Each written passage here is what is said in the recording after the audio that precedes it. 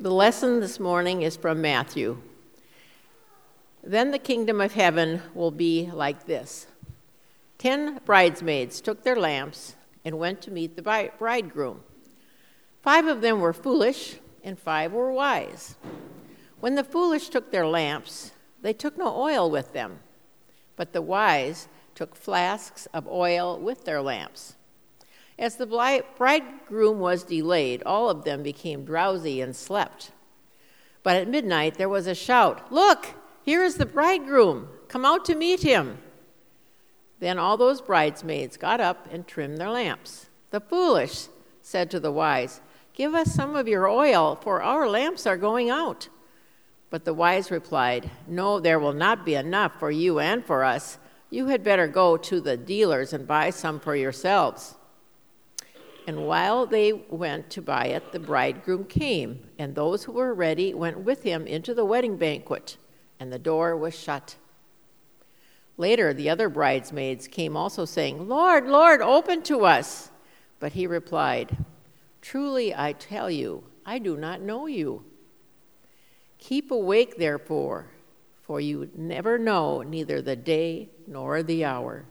The gospel of our Lord. You may be seated.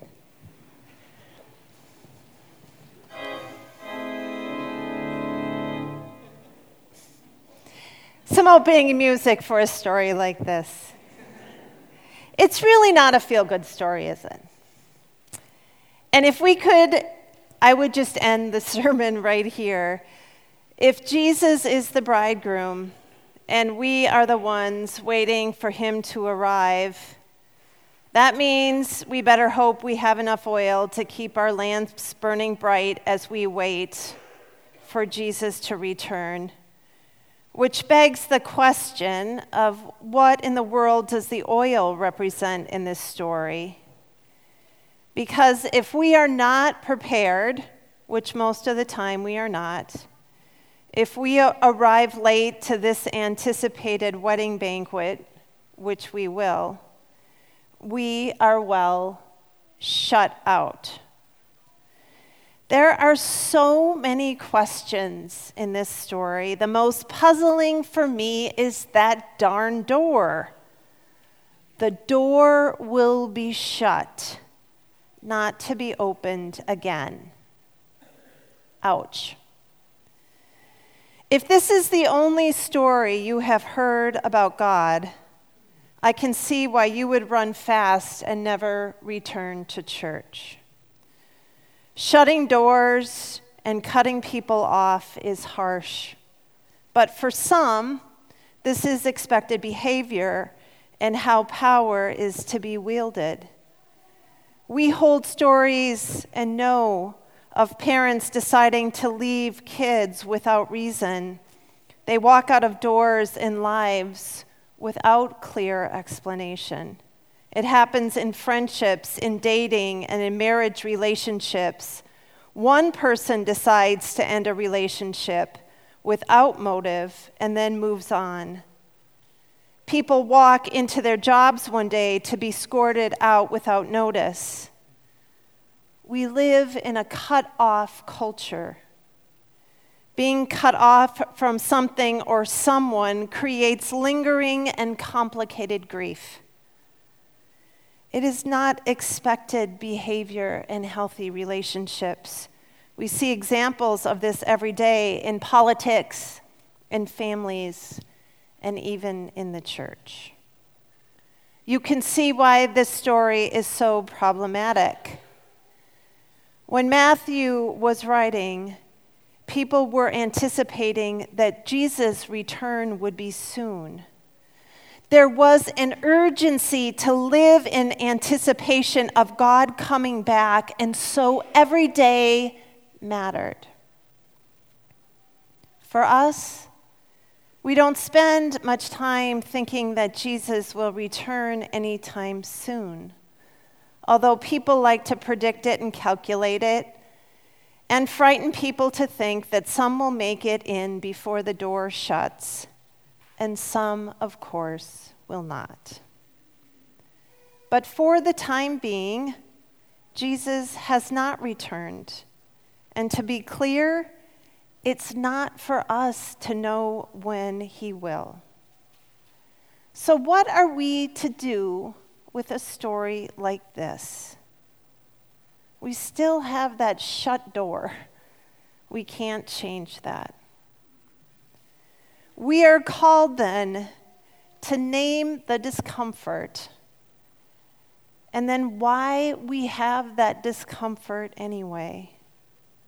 And we are also called to read this story in light of today, where we are and what we know. How does this story compare to other stories you know about Jesus? Thankfully, we live on the other side of the resurrection, where we hear the story of a sealed tomb being miraculously open, and God, through Jesus, literally opening the gate of death to life forever. You see, the story we hear today is not the end of the story. The story continues, it unfolds, and God remains present in our waiting. I'm not sure where you find yourself, but I would say in the characters, we are the waiting bridesmaids. There is certainly something in this story about waiting, and our Christian faith is a waiting faith. We are always waiting for something, for warmer weather, for babies to be born, for Christmas to come, for that anticipated retirement. We also wait for test results, for death to come. We wait for depression to ease, for floodwaters to recede, and for people in need to finally have enough. How are we to live in this time of waiting? There is also something in this story about light, about keeping lights burning. The bridegroom looks for the light as he comes. I wonder if that lamp oil is all about our call to proclaim beyond this story, to speak of what comes after the door is shut. Jesus' death and then his resurrection. We are called to speak about how this story unfolds and to live as people who look to open doors rather than to close them. We are called to speak that a perceived closed door is not the end of a story. Each time we gather in worship, we hear this, that as outlandish as it seems, because of God's love and faithfulness to us, the things that we do or don't do cannot define us ultimately. Forgiveness is given, a new start emerges, and a door opens again. I just recently had a really rough morning. The daily routine of getting an 11-year-old and 2 9-year-olds ready for school and for me for work was not as smooth as I would have wanted.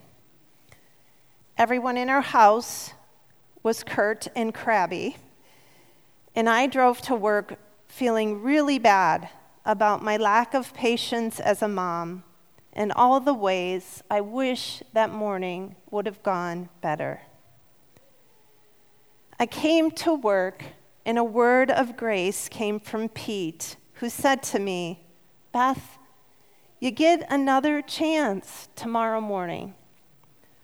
Love comes back around. Remember that."